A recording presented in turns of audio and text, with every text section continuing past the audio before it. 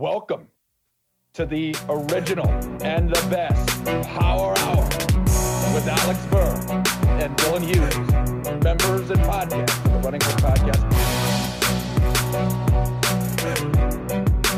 Hello, and welcome to another edition of the Alex and Dylan Basketball Power Hour. I'm Alex Burr, joined once again by my co-host Dylan Hughes. Dylan, I don't think I have a curveball this week. What a fucking great weekend of football games, huh? Yeah, man, it was exciting.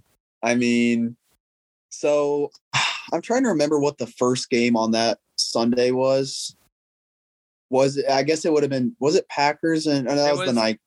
The Sunday would have been Rams Bucks. Oh yeah. Rams Bucks. Okay. So obviously I'm rooting against the Bucks because Tom Brady has ruined my entire life up to this point, and I would like to stop that. So plus I respect the Rams, and I like teams like the Rams that really put it all out there. They're like, we're going to trade every first we have for good players. Like, I like teams like that are willing to take risks on good players.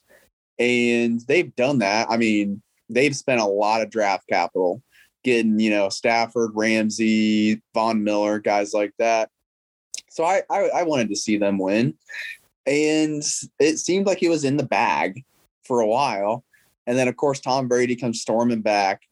And I was so depressed at this point because I knew that Tampa Bay was going to win. So I was sitting there on my laptop. And even after the big Cooper Kupp catch, I didn't even high five my dad because I'm like, they're gonna miss the kick. Like I was in full just acceptance mode that they're going to miss the kick. They're going to go to overtime and they're going to lose.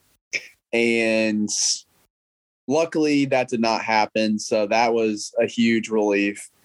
And the second game, I was definitely rooting for the Bills just because I like Josh Allen a lot. I like other players on that team. And, they've gone through a lot of shit this year. Getting beat by Jacksonville and then getting blown out by the Colts like they did, I think a lot of teams or a lot of people counted them out. And for them to play that well in that game, and Josh Allen just literally magical. I mean, I don't think it was the final two drives, he was just insane, just pulling plays out of his ass like you've never seen before. And of course, Mahomes still tops him, but it was just really fun, man. And that's what makes watching the entire NFL season worth it for weekends like that. Left too much time for Mahomes. Left 13 seconds on the clock. Left too much time. What a crazy. Any team that allows you to get a field goal when you have 13 seconds on the clock deserves to lose. Just straight up. Like, the Bills did not deserve to win that game. But it was a crazy weekend of football indeed. I mean, every game progressively got better than the last one. Or the endings at least. I think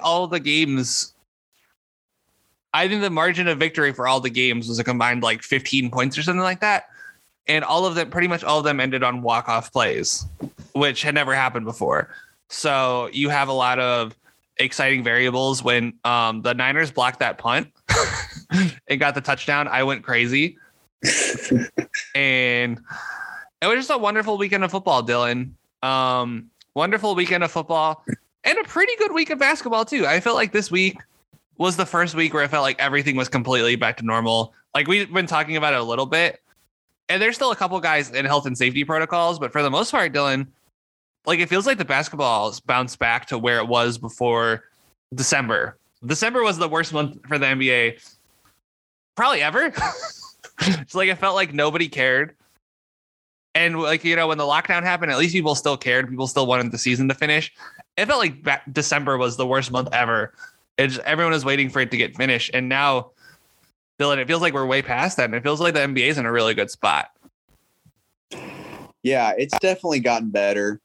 And there's still been quite a bit of low scoring games, which I think is just, again, the natural consequence of the fouling changing. But I watched a Thunder game last night, I forget who it was, but it was like 89-93. It's like games like that can be tough to get through. But, I still would rather have it that way than a bunch of foul shooting that kind of just artificially inflates the game. So I'm pretty happy with where it's at right now. Pretty happy with where it's at. We're in a really good spot for the league. Our teams for this week are the Nets, the Thunder, and the Sixers. Will be going in that order. And yeah, we don't really have any injuries to discuss since we discussed the Caruso injury beforehand. 2 weeks before the trade deadline, I think the Nets will be a really fascinating discussion. They've been in the news a lot. So we'll just go ahead and start with them. The Nets are 29-19, good for fourth in the East. That feels low, but the top of the East is just a jumble right now. The Cavs are the third seed and the Heat are the first seed. The Heat being the first seed was more plausible at the beginning of the season, but the Cavs being the third seed, there was no way in hell either of us saw that coming. But the Nets last week, this is during the KD-less stretch. The last week of Cavs or Nets basketball, they beat the Wizards 119-118 in Washington. They beat the Spurs 117-102 in San Antonio. They lost to the Timberwolves 136-125. They lost to the Lakers 106-96 at home. And then last night, Harden was out and they lost to the Nuggets 124-118. Dylan, we've known it all year. There's a Kyrie-sized anchor on this team. And it just feels like this team can't overcome it. And Harden's been voicing his frustration with the situation through private sources. There was a Jake Fisher article where he said he wasn't happy with the Kyrie situation and how Kyrie was a part-time player. And I think you kind of saw that in the Lakers game where the Lakers, Harden had to do it all himself and he couldn't. He just couldn't. And Dylan, I think I just got to say Kyrie looked great. And I really just wish this situation would resolve itself one way or another so I could see Kyrie play more basketball. Yeah, me too. And hey, this is why every week, listen, politics aside, coronavirus aside, I don't care. Eric Adams, let's lift the mandate, man. At least make an exception for Kyrie, okay? Because that Timberwolves game, which they lost because Harden wasn't great, and I'll get into other reasons why I'm not a huge fan of this team right now. But Kyrie was great. And listen, this guy, we talked about him last year. Last season was his best season ever. And I don't even think it's debatable. You can look at the numbers and say maybe there was other seasons, but just eye test wise, and that some of the numbers too, it's he was unbelievable at everything. It was his best passing season by far. It was probably his best defensive season by far. And all of a sudden, now he's a part-time player. And, you can see the difference. That Lakers game was really tough to watch. Obviously, when Kevin Durant's out, you're going to have problems. If this team just had Kyrie and Harden plus, Patty Mills and everyone else, it would be fine. They would be fine in the regular season. It would be great. But now you have Harden, who is kind of having to go back into the Rockets mode, but he's not as good as he was back then. He's a little bit older. The injuries are starting to pile up a little bit more. Maybe he's not in the best shape. Who knows? That could be the reason why the injuries are piling up, but he's having to do that. And I will say it is really good they have Patty Mills, because at times he is kind of like an escape hatch almost for Harden. If Harden can't get something done, then he just gives it to Patty and he figures it out. But there's no one else on this team that can do that. The shot, if you look at the shot distribution from that game, it's pretty kind of evenly spread between everyone else on the floor, which kind of signals the lack of depth they have. Because after Patty Mills, you just got a bunch of guys, they've been going to Kessler Edwards a lot and Cam Thomas. And those are nice. Those are nice guys to have off your bench. They're some good young players. But if you're relying on them to make big shots because you have no other option, you're in a tough spot. And they completely fucked up their big man rotation. honestly, I think it would have been like LaMarcus is playing great this year. So don't like, I'm not hating on LaMarcus here. I think it kind of ruined the energy they had. Like last year, they had something good going in their big man room. You know, Blake was playing great. Now, Blake could have just fallen off. Blake's been hurt a lot. And we kind of saw the bottom falling out a little in Detroit, but he came and looked great in Brooklyn. So we're like, okay, everything's is going to be fine next year. Turns out it's not fine. Blake's only played 37 games, only 18 minutes a game. He's like really in and out of the rotation.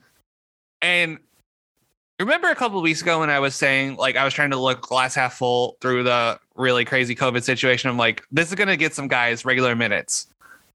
Kessler Edwards is a starter now, and I'm guessing he's not going to stop starting even after KD comes back because of how he played in that stretch where everyone was like in health and safety protocols. And I'm guessing when Joe Harris comes back, Joe Harris isn't going to knock him out of the starting lineup. Like Kessler Edwards has been a great piece, but you're right. It's bad that they're relying on a rookie this much. And this is the problems you have when your third best player, probably second best player, but he hasn't played all year. So I'm not going to make that proclamation yet. Their third best player is a part-time player and your best player is hurt and is going to be out till after the All-Star break, which is another month away. The All-Star game is really late this year. I don't know if you do that, Dylan. It's on February 20th. That feels really late for the All-Star game. And so he's going to be out another month. I'm going to check their record with him because I'm sure the record without him has been less than exemplary this year. So this year, the Nets are, shout out to the game log, 24-12 with KD in the starting lineup. That means they're 5-7 without him, which is fine. But I don't think they can get the first seed if KD's out because he's that important. That's why he was probably going to win MVP if he stayed healthy all year. He's not going to win MVP now because he's missed, he's going to end up missing like more than 30 games. Yeah. And by the way, the MVP discussion is becoming really interesting. Like this is probably the most open it's ever been, I would say. And I mean, if you look, like I would say DeMar and Embiid are really, really solid candidates that like in other years we probably wouldn't get. And obviously we'll talk more about Embiid later, but it's interesting. That's a whole nother discussion, but this is like a good year to bet on MVP for some long shots because I think you may end up getting a good payout on that. But yeah, it's tough. I mean, I think the KD injury, and I texted you this when we first found out that he was going to miss some time. I think it's actually going to end up being okay for them because he's just going to get rest. Like we've seen this a lot where players miss some time in the regular season. And all of a sudden you get to March and April and May, and they've got maybe a little bit more juice. So I'm not too worried about that. But, I mean, they've kind of got a tough month coming up, Like just this weekend, they play Golden State, Phoenix basically back-to-back, Utah, Denver, Miami, like Milwaukee. There's a lot of tough games that KD's probably going to miss. And they're going to have a really strong run to close the season to have a shot at moving up the standings. I mean, they're only 2 games back from the first seed, So if they can kind of tread water a little bit and maybe just win 3 out of 5, 3 out of 6, something like that, pretty much consistently over time, then I think they'll be okay. And there's a part of me that thinks something's going to happen with the Cavs. It's probably dumb to think that because they have such a high floor with Allen and Mobley out there and obviously Garland. But I don't know. I'm definitely not going to count them out from moving up or moving down because it's so tight right now. I mean, the top 6 seeds are separated by 2.5 games, which is crazy. Like we usually see that with the top 3 or 4, but the top 6 is crazy.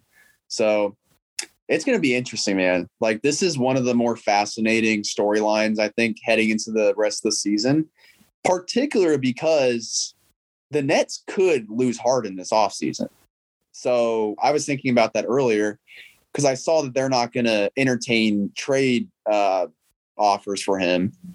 And it's like, man, if Harden just kind of up and leaves in the offseason or whatever, then all of a sudden things get interesting. And you would think the Nets might need to have a really strong run this season, whether that means winning the finals or not, to keep him around.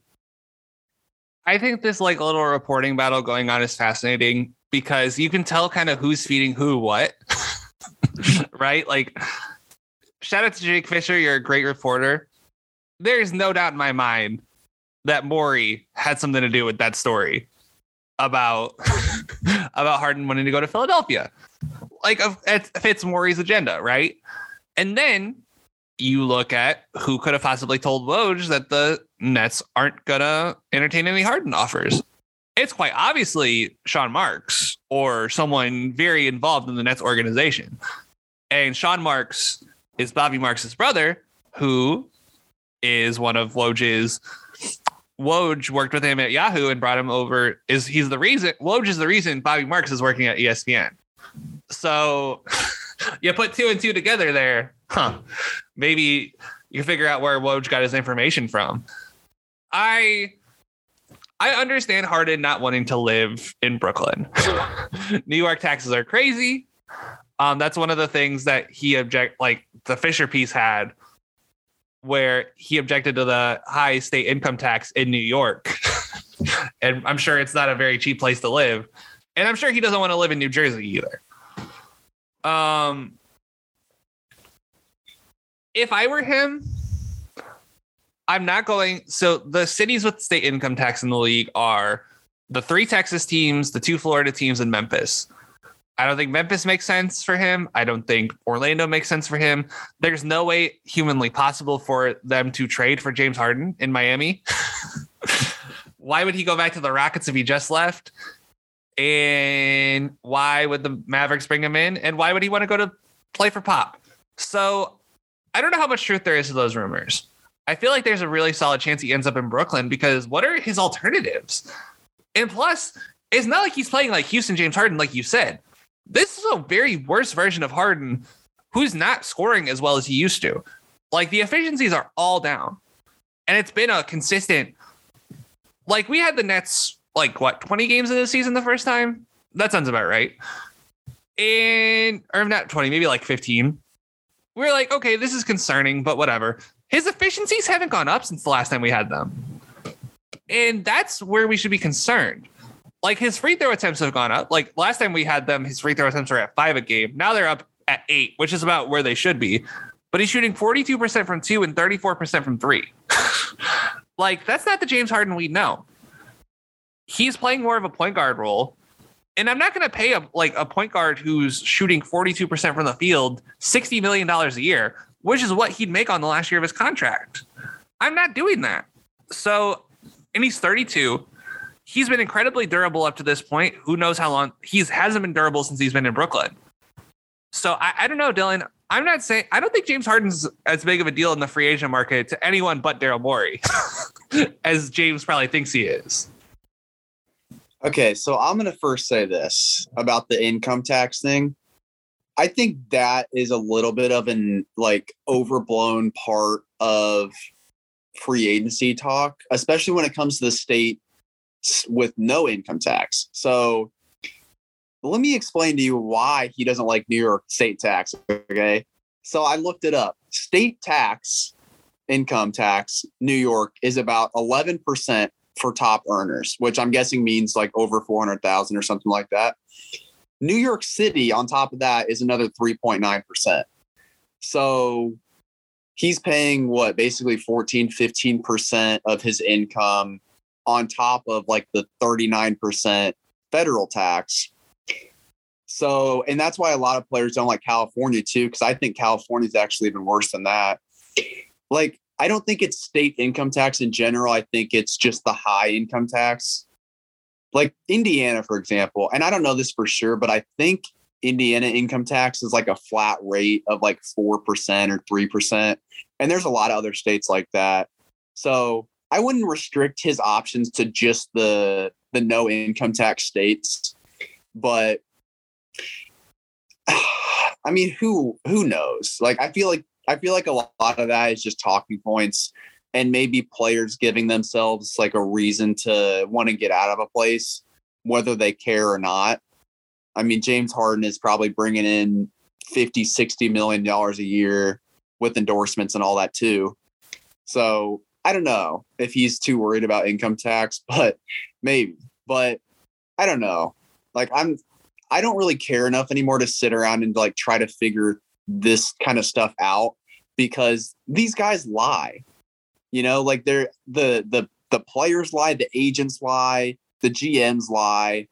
Like, there's no reason to really sit around and try to figure things out anymore, because everyone's lying to try to deceive us, basically. So, you know, it is what it is. But in terms of him actually on the court, yeah, like it's definitely slipped.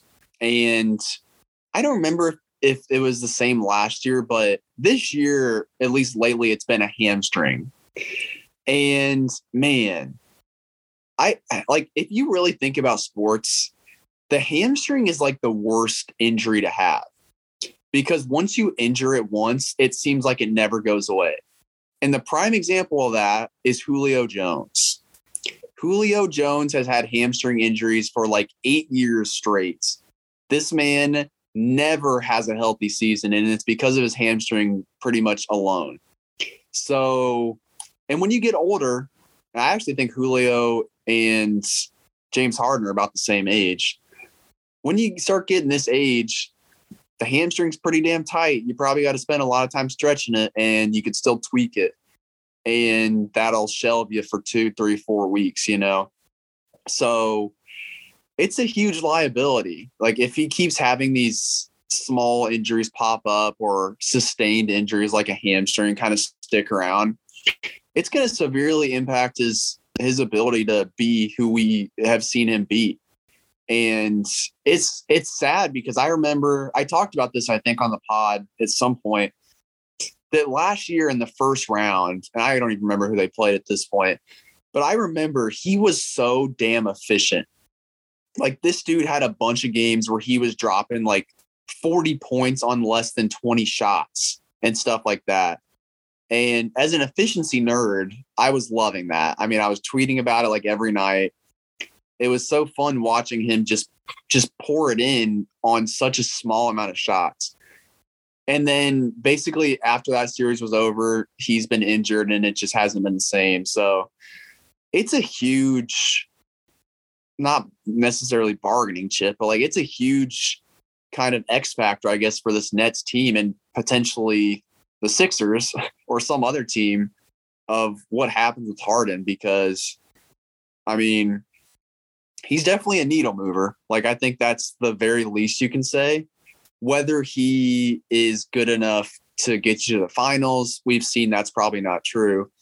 But on this Nets team with 2 other stars, or in Philly with Embiid, or somewhere else, I think he could still pull it off. But there's definitely a lot of other things in the air at this point that seem to suggest it's not as likely as it used to be.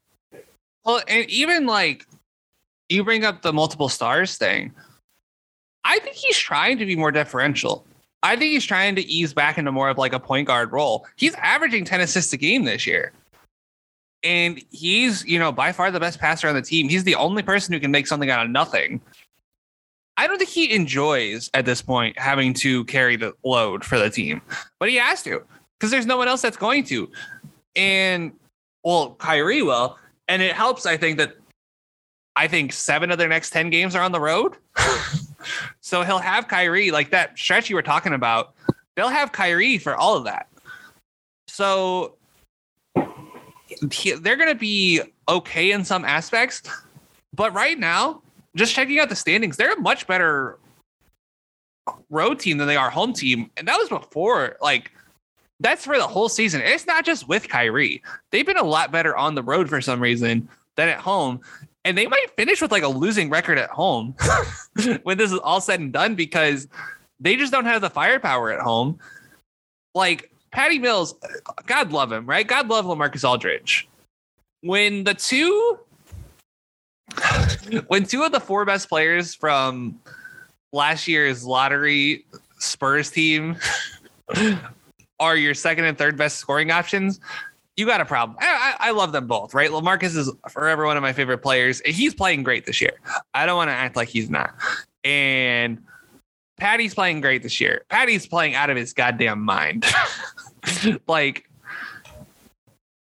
but that's the problem. Like, Patty should be your fourth best player. Patty should be your fifth best player, not your second best player, your third best player. And on most nights on home games, Patty Mills is currently their second best player. And I don't think they can win a lot of games that way. We saw that in the Lakers game. I don't think they can win a lot of games with Patty Mills as your second best player. Yeah, and Harden being more deferential is definitely something I noticed too, because there was a small stretch where I'm like, oh, here's Harden, he's going to try to do it all himself. But I think part of that is also that he doesn't have Clint Capella, or someone like that. I mean, he's got Nick Claxton, who's fine, but Nick Claxton is not playing a bunch of minutes. And as you mentioned, Aldridge is playing a lot more. And Aldridge is not Clint Capella. I think that's fair to say. So Harden definitely has to change his style a bit. And he was deferring a lot more to Mills. Like, that was something I noticed as the game went on.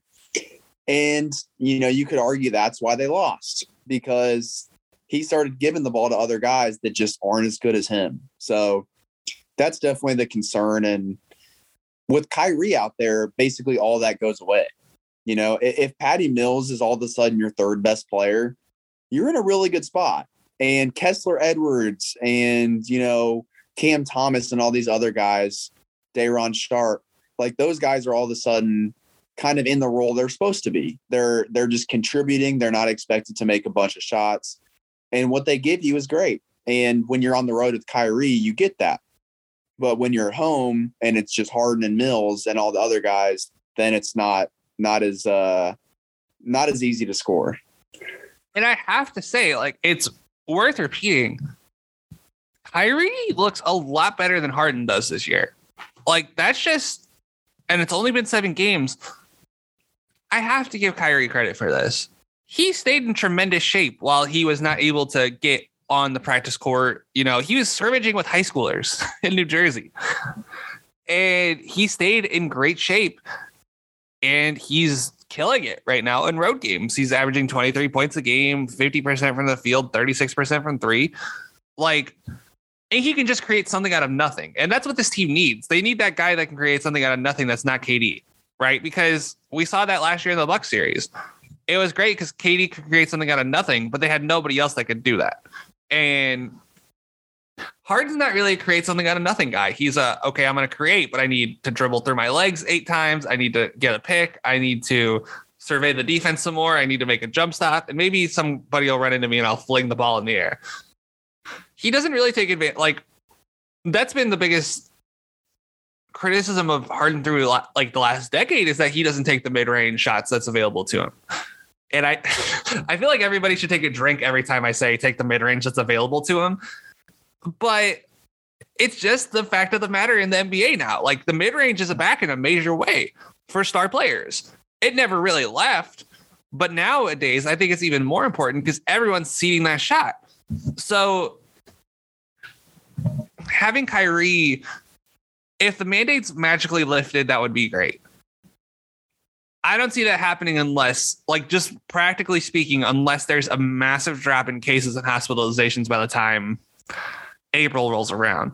And even then, that seems pushing it a little bit. Like, I know it'll be like wintertime will be over by then, but still, I just don't see the mandate being lifted. So it's going to be tough because, I mean, Dylan, here's an honest to goodness question for you. If you know the mandate's not going to be lifted, would you, if you're the Nets, just want to be the 5 seed? Like, I know we've been like, people have been making jokes about it, but it's like actual serious question. You would play game 7 on the road with Kyrie. You would have your big 3 in the most important game of the series. Now, the other team could put you away, you know, in the home games and then have game 7 be a coin flip. But Dylan, I think it might not be the worst strategy to try to gun for that 5 seed. A sentence I never thought I'd say. Yeah, I never even considered that as a possibility, but that is really interesting. And hey, I think right now they're doing a pretty good job of trying to secure that 5 seed. So yeah, I never thought about that, but that's a great idea because I mean, it's kind of funny how, in the playoffs, we usually see obviously the home teams win more games, and that's why you want to be a higher seed. But when you take one of the best players in the world off your team when you're at home, all of a sudden, maybe the road gets a little bit more appealing. So that it's, I have a feeling that they won't intentionally try that because, we just saw with the Raiders and Chargers, they could have tied and made it. But it seems like sports teams are so competitive, they don't want to ever give up opportunities to win, even if it's bad strategy to try to win. But who knows? Maybe all of a sudden Harden will have to miss 2 weeks here and there. And, KD, we're going to delay his return by a few weeks here. If we start seeing something like that, then maybe they will try to get that 5 seed. But it's good strategy, and I would love to see it happen, but who knows if it actually will. It'll be interesting to see which direction they go in. It would be unprecedented, and people do believe in karma. Looking at their schedule, they have 16 more home games and 18 more road games. So I don't. This is just stupid. Like, why are we having these conversations? But we have to have them. This is, God, what a world we live in. Well, before we move on from the Nets, Dylan, you brought up the rookies earlier. I love what I've been seeing from the rookies. Like, we didn't get to see any David Duke this week. Again, the most unfortunately named player in the NBA. But I like what I saw from Kessler Edwards a lot. I liked what I see from Cam Thomas a lot. I liked what I saw from Daron Sharp. Like, I feel like, Dylan, they had a really good draft last year, and it's bearing fruit, I think, a lot faster than they would have expected. Yeah, I remember looking at the mock drafts, and I remember seeing Cam Thomas's name there, and there was just something about him. Like, I never even watched him. I just saw his name. He's an LSU guard. I'm like, he's probably going to be good. And especially lately, we've had a lot of late first, early second round guards, it seems like, that just hit instantly. It's almost become like, I was going to say a market inefficiency, but maybe it's an efficiency that these late first, early second guys have just been really productive lately. And he's kind of that next guy, and he's a lot bigger than I originally anticipated, but he's smooth as hell, man. I have enjoyed watching him all year. There was even a game we watched. The Nets played like an overtime game against one of our teams a few weeks ago. Forget who it was. And he hit, they gave him like the last shot. And I think he made it or almost made it or something. Like, he's a guy that they go to for scoring, and he's been really good for them. And Sharp, I like a lot too. I mean, I guess he's more of maybe like the pick and roll type that Harden could play with, even though they kind of, as you mentioned, they just mix these centers up so much. But he's kind of like one of those energy, explosive guys that's been good for them. And Kessler Edwards, yeah, we've seen it a lot lately, is just solid all around. I mean, he's been a good option they go to for a little bit of scoring, and they may not get it all the time, but he has games where he's really effective. So it's been huge for them to have these guys step up with Blake Griffin's problems, and Bruce Brown kind of gets thrown back and forth whether he's used or not. Like, they just have a lot more options now, and obviously with KD being out too, they have a lot more options. And, the Kyrie situation has almost helped like the Cam Thomases, where they originally may not play much, but with all this extra opportunity, they've been able to get in there and take advantage of it. So again, they're not going to be guys you want to rely on at the end of games, but to get you close to the end of the game, those guys have been pretty good. Well, I think Kessler Edwards is going to be starting and finishing games. I think that dude, I don't even remember they drafted him. I think they got picked in the 40s. Let me see. It was the 44th pick. They found a suitable 3-and-D wing at the 44th pick, which goes to show how smart NBA GMs are, where they just let these guys fall through the cracks every single time. They're like, if only we could have a guy who can play defense and make threes who's like 6'9". Well, too bad. I guess we're out of luck. And I don't think Kessler Edwards is 6'9". I'm going to go back to his page, see how tall he actually is. He's 6'8", which I was close. I mean, those guys don't grow on trees, yet they somehow get selected in the second round every single time. I don't know what it is, but they found their guy, and he's averaging 27 minutes a game. He's only played 17 games, but he's a rookie averaging 27 minutes a game. That's like insane. Just to come in and just start playing as much as he has. And he's not going to stop playing that many minutes. I don't think, like, even when they get their guys back. I mean, you could see them rolling out a lineup of Harden, Mills, Edwards, Durant, and insert 5 here as their closing lineup. I mean, or hell, you play Durant at the 5, Edwards at the 4. I think there's a lot of different ways they can go. But I don't know if we could talk about this team's like championship ceiling just based on KD's injury and the Kyrie situation. I don't think we can know. Like, I think they've kind of removed themselves from the conversation for now just because there's too many balls up in the air. And I mean, Dylan, do you disagree with that sentiment? Do you feel like we can properly discuss what their odds are in April, May, and June? We definitely can't, but I want to say that I don't really trust any team in the East, maybe outside of Milwaukee. Like, I feel like there's something to pick at with every team in the East that's in contention of sorts. I think if Philly made a Ben Simmons trade, I think they would probably all of a sudden be a lot more trustworthy as far as making a run. But they have problems. Like, the Bulls are solid, but in a playoff setting, could you expose their defense a little bit? Could you expose Vucevic? Miami is like an injury away from this all crumbling down. So I just don't really trust any team outside of Milwaukee right now in the East. So I'm not really willing to discuss anyone's odds because it's a long season and injuries matter. And there's just a lot of, like, these teams are new, like we know Brooklyn for the most part. We know Milwaukee. Miami has changed a bit. Obviously, Chicago has changed a lot since last season. We haven't seen them in a playoff setting at all, pretty much for years. And then Philly has mostly crumbled in the playoffs, but that was with Ben Simmons in the fold. So maybe if they make a change there, that changes. I don't know. There's just a lot of you can find an issue with every single one of these contenders. So it's not really worth discussing at all for me right now. Fair enough. Any last Brooklyn thoughts before we move on to one of the least favorite teams in the league right now between the two of us? Let's just rip the Band-Aid off, man. All right. The Oklahoma City Thunder. They're currently 14-33, good for 14th in the Western Conference. They are 4th in Tankathon odds right now. They have a 48% chance of getting in the top 4, 12.5% chance of getting the first pick.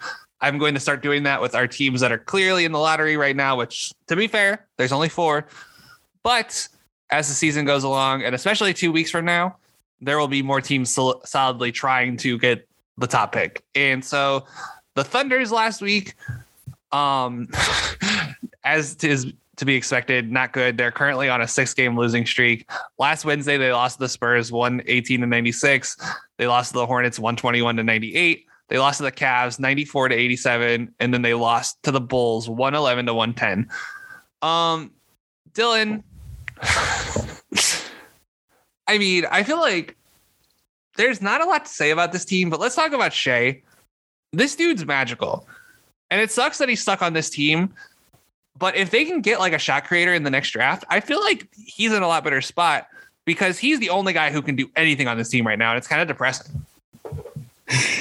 Yeah, it's tough, man. Like, we've enjoyed watching this team the past year or so just because of all the young pieces, and there's some interesting guys, but now it's just there's just it's just black. Like, I don't even know what else to say. It's just a lot of crap. I mean, Lou Dort being the second most reliable player on this team is basically all you need to know. And I love Lou Dort. We both love Lou Dort. This is a Lou Dort, a pro Lou Dort podcast. But if he's putting up shots in crunch time for you, you're probably screwed. You know, it's just, they rely on him a lot. And hey, it's working out because Sam Presti is a loser. He loves losing, and he has built a team that loses. So he's fulfilling his dream of that, and everything's going to plan. But, you know, Josh Giddey's still an unbelievable passer and an unbelievably bad shot creator, which becomes more and more apparent as the season goes on. And, you know, Shea has to save the day a lot, as he did against the Bulls, which, you know, we were talking about that pre-pod, okay? Losing to the Bulls by 1 sounds great on the surface, but let's be honest. They were beat by Vucevic and Io, okay? Like, Levine wasn't that great in this game. He was still very good, you know, compared to most players, but he was 6 of 19. Vucevic and Io were basically the only good players on this team. Javonte Green had a very nice dunk. Just wanted to throw that out there. Love me some Javonte Green. But this team is just a disaster. And, you know, part of me thinks, and this is a sneaky little Presti thing that we've never talked about. Do you think he is intentionally playing small centers to just give up a bunch of points? Because if you look back to last year, okay, so they did play Moses Brown at the end of the season, which he got a bunch of rebounds and a bunch of points down low. But other than that, it was Isaiah Roby, who is not really a natural center just based on size. And this year, it's pretty much been Robinson Earl, who is definitely a power forward playing center. And he's fine. Like, he's not doing a terrible job at it, but he's still pretty small for that position. And part of me thinks, you know, as Vucevic in this game scored 26 points and had 15 rebounds and 3 blocks, you know, this was kind of a game where it shows how easily teams can expose that small center lineup. And part of me feels like it's intentional by Presti to run something like this. That is a fascinating theory. Well, when you go from Steven Adams to, you know, like you said, that collection of that motley crew of small centers, it certainly makes a difference. But first of all, Jeremiah Robinson Earl, I think, is a center. Just he's like a small ball, change of pace 5, because he's a pretty good shooter. Like if you were to have like a rim runner and you wanted something different off your bench, like if you had Daniel Gafford starting and you wanted Jeremiah Robinson Earl as the backup, I think that would work. That would be like his ideal situation. I can't say I disagree with your point though, although I would expand it from like small bigs to rookie bigs. Yeah. Who are the worst defensive players in the league? It is rookie 5s who don't know what the fuck they're doing. And yeah, like why didn't you trade up for James Wiseman? Which fair. Like that would have been the way to go about being bad on defense, but James Wiseman has been hurt the majority of his NBA career. I think that it's tough. And because I think what you're saying is if they had like a little bit of a defensive better of a defensive center, they'd probably be winning more of these games. Is that what you're saying in essence? Essentially, yeah, because it's just like an easy way for other teams to expose their lack of scoring chops becomes impossible to overcome when they're giving up a bunch of points down low. What if I told you, Dylan, they had the 8th best defense at the rim this year? That would surprise me. I mean, I do like Robinson Earl a lot. Like he plays well for his size. I think rim defense is sometimes not completely like it doesn't always translate to like, how should I say this? Like you can block a lot of shots and still be a bad defense. like we've talked about this with Miles Turner.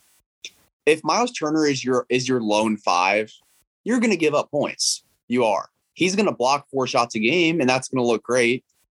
But you're going to give up shots. Like I've watched Miles Turner his whole career, and that's what it was. Like, you can be a good shot blocker and you can protect the rim well.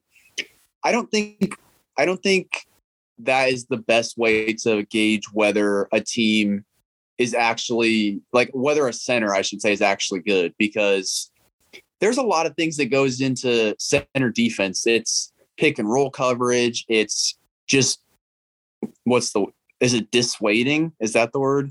Like, people like trying going to get to the rim. Yeah. Like, there's a lot that goes into that. And maybe, I don't know, maybe the stats are on that are good too. But they actually are. Okay. This is a very young theory. So it takes some work. But I don't know. It's just that, and maybe this is coming over from last season too, where it just feels like they're going small at center. And maybe that's like something they've baked in. Like, they know they're going to give up more points, but the spacing that Robinson Earl provides or whatever is worth giving it up. So I don't know. It's something maybe I'll track the rest of the season, because if you're trying to lose, you can throw a guy that's a little bit undersized out there and just see what happens. But I don't know. It's I have to say, it's a very smart theory by you. And also, they're getting killed. I think where you see it pop up the most, their lack of size. They're getting killed in floater range right now. They're allowing the 4th worst percentage from floater range. And they're in the bottom 6 for corner threes allowed, which, if you have a bad rim protector, those areas are going to get exposed a lot. So I think that's an interesting thing to look at. That's, I think, why the Thunder is so fascinating to me come draft time, because they have guys, right? They have Shea, they have Giddey, who's going to be Giddey's an interesting player. Caleb and I talked about, I don't know if you listened to that, Dylan, but Caleb and I did a pod this week and we talked about All-Stars. We also talked about the draft a little bit. And this draft is littered with, like, big guys, right? Like, Jabari Smith is 6'10", Paolo Banchero is 6'10", Chet is 7'2", 7'1", something like, he's really tall. And all 3 of those are big guys, which is their biggest hole right now. Like, if they drafted Chet, Chet is a big man with guard skills. You know, Paolo's a big man with guard skills. It'll be interesting to see, like, if they can actually protect the rim at the next level, if Paolo and Jabari even play the 5. But I think that's going to be something to watch for if they get a top 3 pick this year, which, just based on the lottery odds, it would be practically impossible for them to fall out of the top 3. Just based on the way the lottery works and how, like, it feels it goes every year. Like, it feels like they're due for a top 3 pick. Unless the Cavs, you know, somehow magically get another top 3 pick. It feels like that happens every year. But it just feels like they're going to get a top 3 pick, and they need another shot creator. I brought this up to you before the show, but I'd say that's their, like, center you can find, right? Like, there's centers are a dime a dozen. Daniel Gafford fucked around and became a starting center by being traded last year. They need another shot creator in the worst way, just to relieve some pressure off of Shea. They have, like, if the Nets situation is bad, the Thunder don't have a Patty Mills. The Thunder don't have a LaMarcus Aldridge. Like, LaMarcus would be great in Oklahoma City right now. He'd be averaging 20 points a game there. Just as a release valve for Shea. They don't have anybody to do anything outside of Shea. Lou is averaging 16 points a game, but it's a tanking team 16 points a game. And I just feel like this team is uninspiring. And I want to be inspired. Like, the process Sixers, right? I keep bringing them up. The tanking for picks wasn't the only smart thing they did. They developed really well, like, undrafted guys, right? Like, they hit the undrafted free agent market hard. Rashawn Holmes wasn't drafted. TJ McConnell wasn't drafted. You know, Robert Covington wasn't drafted. Those 3 guys are still rotation players in the league today. It's been 7 years, 8 seasons since they were on the process Sixers. Like, those guys are still in the league, and that's what the Thunder should be doing. And that's what they're not doing. And I wish they were doing that. I wish they were just taking more shots on undrafted guys. I like what they're doing with Aaron Wiggins. Aaron Wiggins is a player, but like Poku's, Melodon's, Roby's, and coincidentally, all three of those guys are in the G League right now. Like, I feel like there's a way to do this, and there's a way not to do this. And we haven't seen Presti with a full-on tank since, the late 2000s. So who knows? He might be trying things differently this time. But I feel like Dylan, they only hit on 4 guys the first time. They traded Jeff Green for a 5th starter. And then they sucked at developing talent the rest of the way. Maybe they're just not that good at developing guys. Maybe that's it. I mean, Steven Adams. I'll give them Steven Adams. Yeah, the prized possession from the Harden trade. Him and Jeremy Lamb, of course. So I just can't help. And this was obviously not a possibility unless they traded up. I just can't help but watch this team and think, man, if they had Evan Mobley, like if they got lucky and got Evan Mobley, they honestly might be 10 wins better. And I don't think that's even crazy to say because look at what he's done for the Cavs. I mean, and the Cavs in general are further along than the Thunder, but just imagine Shea and Evan Mobley. That alone, you're set for 10 years. You can throw in, obviously you're going to need a third guy if you really want to contend, but just those two alone, plus, Lou Dort and change, you're going to be a competitive team, at least for the playoffs. And they got Josh Giddey, who is going to be good, but as you said, they need another pass or another shot creator. And I mean, they're going to get a chance. They're going to get a chance in the draft. And the little bit I've seen of Paolo, I feel like he would be a good fit. He just, to me, and again, I've barely watched him, he just seems like he's going to be an easy 20-point scorer in the league. So I feel like wherever he ends up, he's going to be good. Jabari Smith, I haven't watched yet. I tried to watch the other day or last weekend, I think, but he was in foul trouble or something. Auburn, by the way, Auburn's got a good team. They have this massive center with a huge catch radius that I think I was looking at Tankathon yesterday, and I think he's actually projected to be a late first. So Auburn is a good college team to watch if you want to do some scouting, but they're going to end up with someone that's hopefully going to be really good and fulfills a role because man, I was thinking this last night while watching them, but I'm a year away from free Shea territory because this dude is way too good and he's only 23. He's going to turn 24 in this summer, but man, he is way too good to be on a team that sucks like this. He's way too good to be on a team that's just very clearly tanking. And I just really want to see him with at least one other guy that's kind of close to his level. And hopefully they get in that draft. I don't think they're getting in free agency. I don't think Harden's coming back home. But they really need to start getting to work on this team because it's just going to end up being 2 really, really bad seasons in a row. And that's by design, obviously. But you've got to come out on the other end with something better than this. And, I mean, hey, the Sixers took their time and it ended up working out pretty well. Probably not as well as they hoped. But if the Thunder can get to that level where they have, Embiid, Simmons, 2 type of guys like that to lead them forward, then they're going to be in a good spot. But right now, I feel like patience is running a little bit thin, at least for me personally. The fans, I'm assuming it's probably the same thing. Understandably so. It feels like Giddey, the warts are starting to show. He had a great start to the season. He was phenomenal at the beginning of the season, but he can't do anything. Until he fixes his jumper, he's just not going to be anything in the league. There's just no 2 ways about it. Baisley stagnated in a major way. Wiggins is a win, but Wiggins is a 23-year-old rookie. Trey Mann, very raw. There's something there. He's shooting 36% on threes, which is great.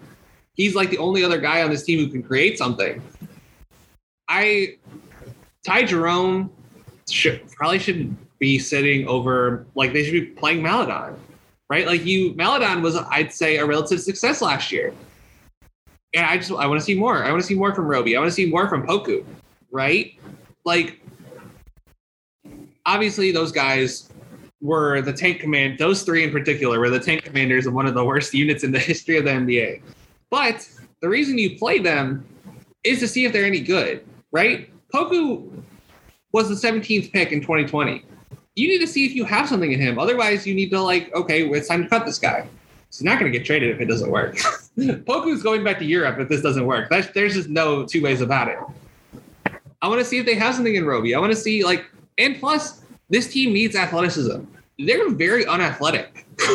Shea's the best athlete on the team. Robinson Earl's fine athlete, but not really. Wiggins, fine athlete, but not really. I mean, no one's jumping out of the gym. And usually that helps make, tanking teams more fun. They don't have a guy who's going to, who's like a pogo stick. They don't have their version of Derrick Jones Jr. on this team, right? The thing about rebuilding that it affords you, it just lets you take a chance on really athletic guys and see, okay, do you have anything that we can use? And we can maybe try to mold. The Thunder don't do that. And I wish they did, because there's a lot of opportunity for them to just say, hey, jump out of the gym, give us a few dunks. If you can play defense, you can stay on this team. They're doing that, and I kind of wish they were. Yeah, I mean, it's definitely – I think that's part of the reason why it's a little bit tough to watch them. And, I mean, basically falling out, this is a guy I've talked about a lot on this pod. He shows flashes of just being so good, man. His isolation scoring has really shown flashes. He's a guy that can jump out of the gym, and he's just not as good. He's just not consistent. And maybe it's the team. This, I feel like it would be hard to shine on a team like this where there's basically no superstars. It's just a bunch of guys trying to become good at the same time. I feel like it's hard to grow in that environment. We were just talking about the Nets, young players. I feel like that's a really good environment where you're not forced to do anything crazy. You're going to shoot 5-6 shots a game at most. You're going to have to play hard defense. You're going to have to set screens, cut, make good passes, and you're going to grow into a role that fits your game. And on a team like this, where it's just Shea and a bunch of, kindergartners in NBA terms, all these kindergartners are trying to learn how to use scissors and color in the lines at the same time. And it's just chaotic. It's just a disaster. I mean, Shea, teachers are very underpaid. Shea is not getting a lot of money as the kindergarten teacher on this team. And he's just having to clean up all the messes, and all these kids are just out of control. And it's just an environment that's, I feel like it's hard to foster kind of growth. And it's just weird because there are some benefits, I think, to being a young team trying to learn how to win together. But really what it comes down to is it's going to be Shea and it's going to be Kenrich Williams just getting buckets at the end of the game. And everyone else just kind of stands around and figures out what they can do. And I just feel like it's hard to grow in that environment. And I think about this with teams like the Lakers, where I'm if you put a lot of these guys, if you put them on the Lakers, right? Put them with LeBron, Russ, AD, just have them fill in, man. Basically could easily become Kyle Kuzma in the right environment, or even better. Lou Dort could be one of the best role players in the league if he was on a team like that. And that's because you have bona fide stars that know what they're doing, and you're just fulfilling a small role.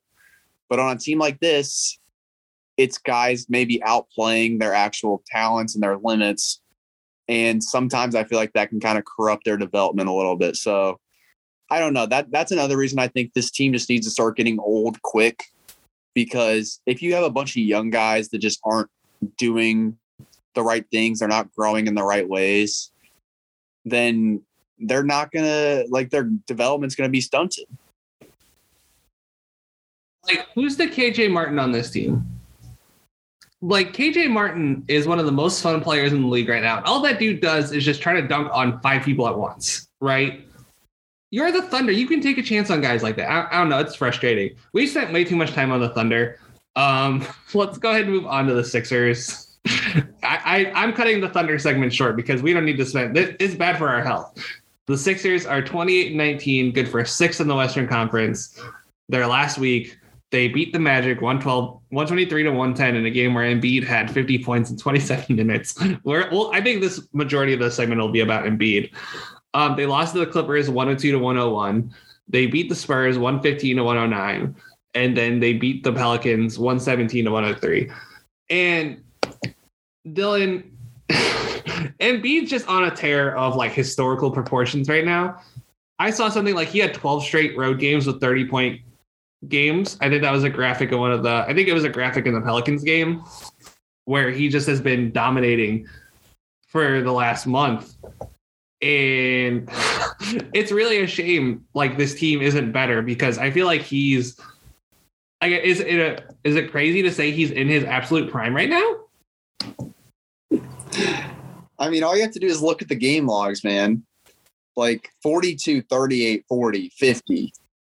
That's just the past 4 games. Then it's a bunch of 32, 31, 34, 36. Like there's barely any 20-point games in there. Like he is just unstoppable. And I talk about this a lot with players finding their shot. And Embiid has very clearly figured out what works for him. If he's not getting to the rim, he's pulling up from like 10 to 12 feet out and just draining it in everyone's face. His handle is pretty damn good. I mean, there was a play in that New Orleans game where he just took it basically the entire way up the court. Like he probably took it maybe 60, 70 feet on his own. Like he's crossing guys up. I think he ended up getting fouled going to the rim. He's just a freight train of a player. And he's also agile enough where he can do a little bit of a Euro step and get around you without just bulldozing you over and getting a charge. Like he's just figured out how to perfectly balance his body and his size and use that in a way where he's just an unstoppable scorer. And obviously this leads to a ton of free throws too. I mean, in this New Orleans game, he was 18 of 20 from the line. Like good luck stopping that. 18 of 20 from the line. It's really hard to win a game like that.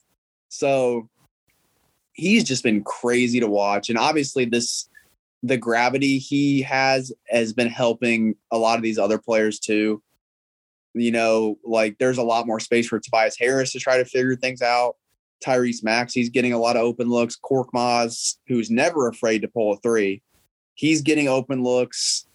I mean, there's just a ton of space that he's carving out because you either double team him or you get scored on. Like there's just no other way around it. And it's been really fun for him to watch. And that's why I'll slam the table till my hand breaks. You trade Ben Simmons right now, get players for this team. If you're going to waste this Embiid season where he very well could win the MVP because you want to get a couple of second round picks extra than what you're getting now, or some bench player or something, like make a trade that's going to make your team better now. We just talked about the Nets. The East is fairly open right now. I still think the Bucks are going to be really hard to get through. Every other team has issues. You have an unstoppable post presence. You have some good young players. You have some talented players there. Get Simmons out of there. Get 2 or 3 players that can help you right now, even if they're not on the same level as Simmons, or if there is someone out there that you can get somebody that can help this team. Because, I mean, we talked about this same thing last year in the playoffs when they played the Hawks. Embiid was just exhausted at the end because he had to do everything. It was Embiid and Seth Curry. Like, are you kidding me? Seth Curry had to step up, and he was great. If Seth Curry has to be the one to step up to save this team, they're screwed for this year too, because basically nothing has changed. So, except Embiid's gotten better. So they've got to make a move, because if they're just going to waste this Embiid season, I mean, that's major malpractice on the part of Daryl Morey. I mean, nobody's handled this situation great. I mean, Ben hasn't handled it great. Daryl hasn't handled it great. Like, I don't know why we just can't call a spade and say nobody looks good in this Ben Daryl situation. However, I'm committed to not talking about it. I will say the reason you trade Ben Simmons right now for a guy who's not as good is because Joel's killing it right now with a roster spot missing, right? A major roster spot, a major salary. If you fill that spot with not just one guy, but two guys, like let's just say you get Tyrese Halliburton and Buddy Hield, right? Those two guys, plus Curry, plus Harris, that's like a really good team. And the defense, I have to admit, would take a major step back. But that's why you bring Buddy off the bench or something like that. Like Buddy's been really good off the bench, really his whole career. And I'm sure he would do it for Doc.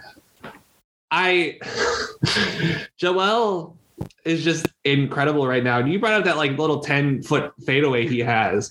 That's nothing but cash right now. His last 20 games, he's averaging 33 points a game, 11 rebounds, 4 assists. His passing has gotten really good, by the way.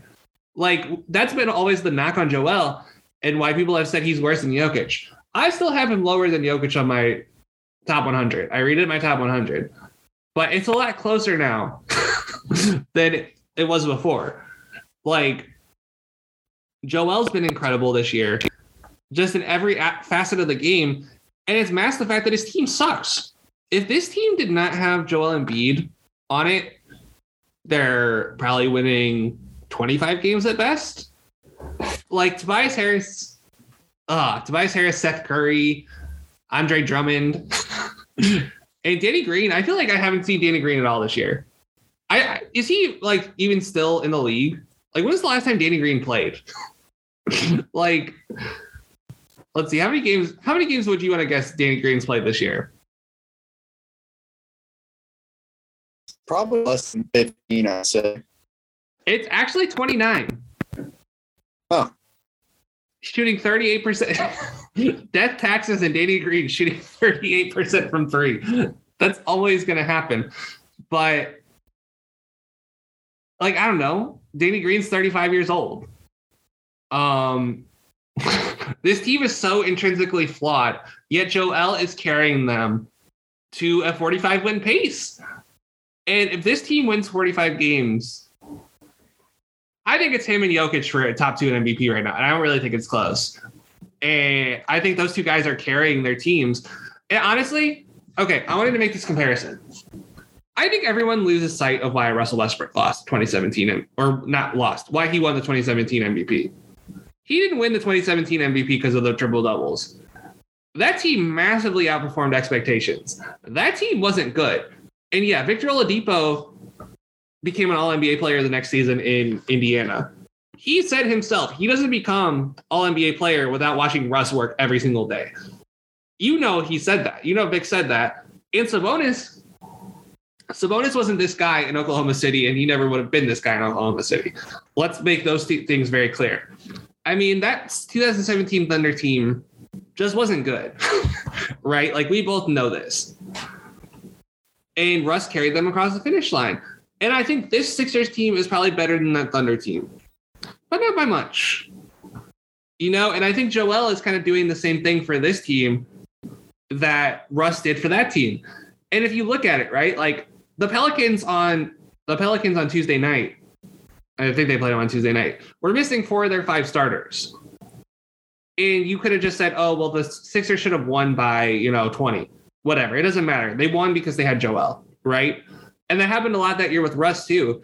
And I think that Russ doesn't get enough credit. Like, that's why Russ won the MVP that year. And I think that's both Jokic's and Embiid's case this year is just like, okay, they're winning a lot of games they wouldn't otherwise win just because they have this guy. And I think, like, we saw it with Harden that year, too. Harden carried the Rockets to a way better record than they should have had, too. And I just feel like for centers, plural, to be doing this, it's remarkable. Yeah, this is a perfect transition for what I wanted to talk about because, like, this kind of, I don't know if you want to say revolution, but this change in basketball that the Warriors have kind of enacted, with more spacing, more pace, more shooting, has for a period of time, it kind of killed the center position. And or maybe not killed it, but it really changed it. The age of a Dwight Howard being the leader of a finals team is dead now. And now we're transitioning to a new age of center where, I mean, like we're the two guys we're talking about, Embiid and Jokic, obviously have had a lot of success. They haven't made the finals run yet. Maybe we'll see that this season.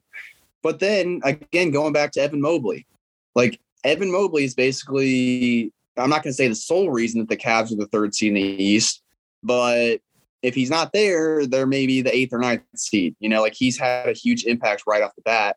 And I guess, outside of those guys, there's not a ton of other good examples of big men changing the game.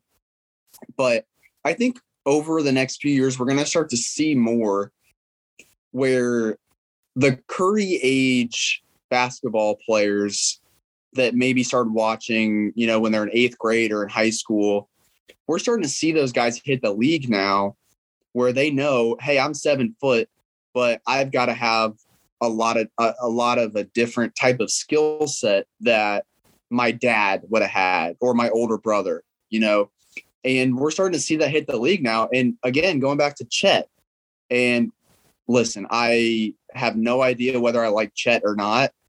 There's a lot of things about him I'm skeptical of, but the style of player he is, whether he works out or not, that style of player is going to start to become a lot more populated in the league, where you have these massive guys that are impactful on both ends of the floor, and they have more guard skill sets than older centers have. And I think we're really starting to see that. It's starting to slowly kind of hit the league where the big men are all of a sudden taking some of the power back, and they're proving that they can be, the offensive hub of a really, really good team. And, this year's a great example. Embiid and Jokic are almost in the same situation where basically their partner in crime is not there, and they have to carry a huge load, and they have to make everyone around them better while also being dominant and better than they ever have at the same time. And both of those guys are really showing out. And yeah, I think when we get to the MVP discussion at the end of the year, maybe, those teams are going to be like the 5th or 4th seed, which traditionally those guys get overlooked for MVP. But this year, if you just look at it and say, man, this is most valuable player. If we take this player off this team, or just compare him to basically any average player at their position and put that player in their position, the team is 15, 20 games worse. Like they're having a huge impact. And for this season, it's going to be fun to see if those guys battle each other for MVP, because the Embiid and Jokic discussion has been going on for years now.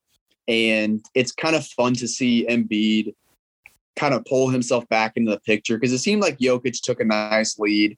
Now Embiid's pulling back into the picture.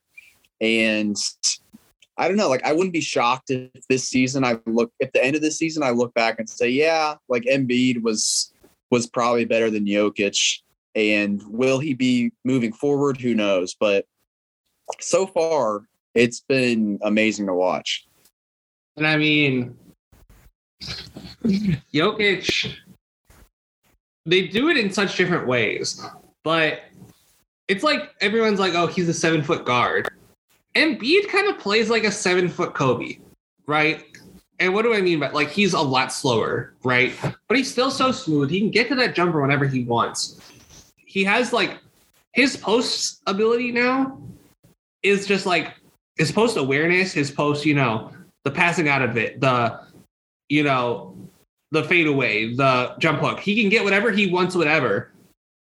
And I think he just he's mastered it, right?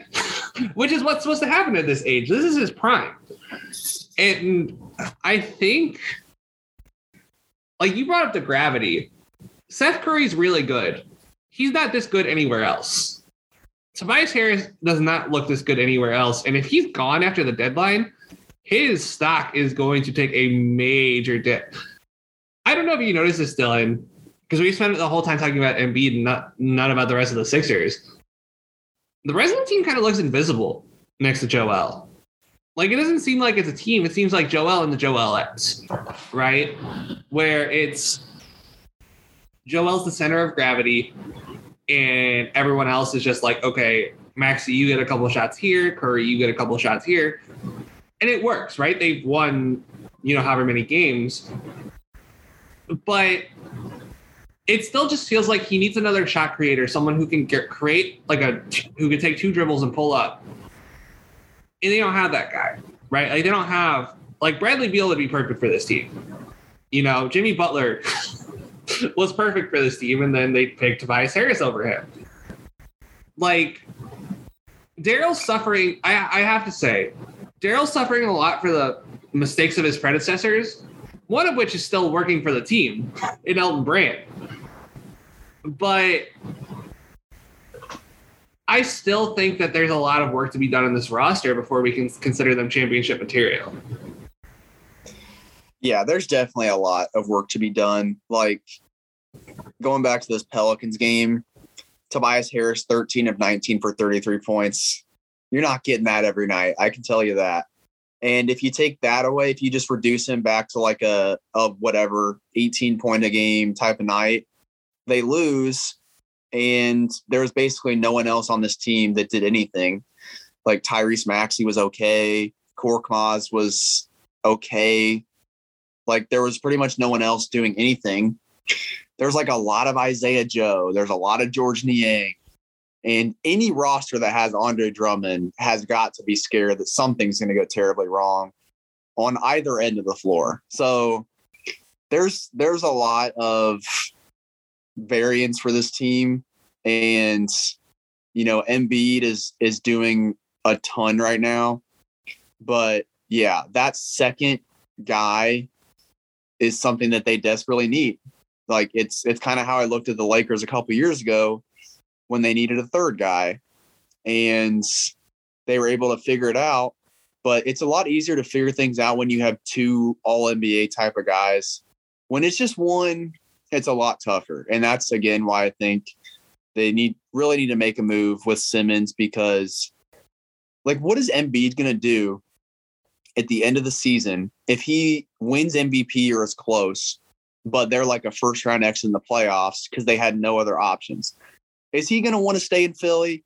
I know he loves Philly there, but Dame loves Portland, and he wants to get out too for not being able to win there, And just imagine you're Embiid and you average 30 points and you're MVP or an MVP candidate. And the same thing happens. It always happens where at best you make it to the second round. And he's got to sit there and be damn, they just don't want to win. They don't want to help me.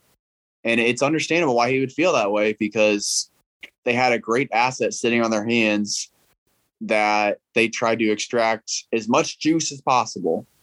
But guess what? The juice went spoiled because it just sat there. I don't even know if juice spoils, but we're going to say it does. So it's, I know you don't want to talk about Simmons, and I get that, but I will always talk about Simmons as long as he's on the team.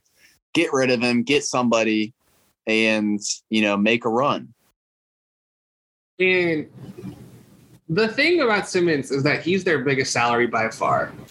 Or not by far. Tobias is their biggest salary by far, which is a whole nother problem in itself right there. Yes. But outside of Tobias, who I'm guessing a whole lot of teams don't want, is you have Danny Green making 10, and then everyone else is making below $10 million on this roster.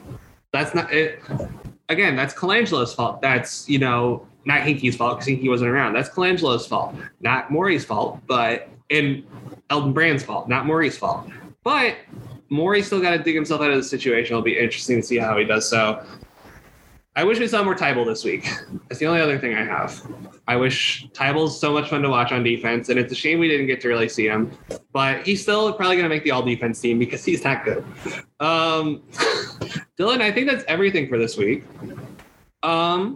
Make sure you check out the Power Hour I did earlier this week with Caleb Lynn. That was a blast. I brought it up earlier, but if you want to hear some breakdown of the top draft prospects and a breakdown on Shaden Sharp, and also an interesting discussion on name, image, and likeness and how it'll affect the NBA draft. That was a discussion we got to, and I really wanted to talk to him about because it's a fascinating discussion. And then make sure you check out Circle City Cinema. Zach and Bryce are still doing Book of Boba Fett. And make sure you check out Linsanity. Zach joined Caleb and Bryce on the Linsanity talking about the crazy week of football. Dylan, this is a great episode. I want to thank you once again for joining me. Thank you.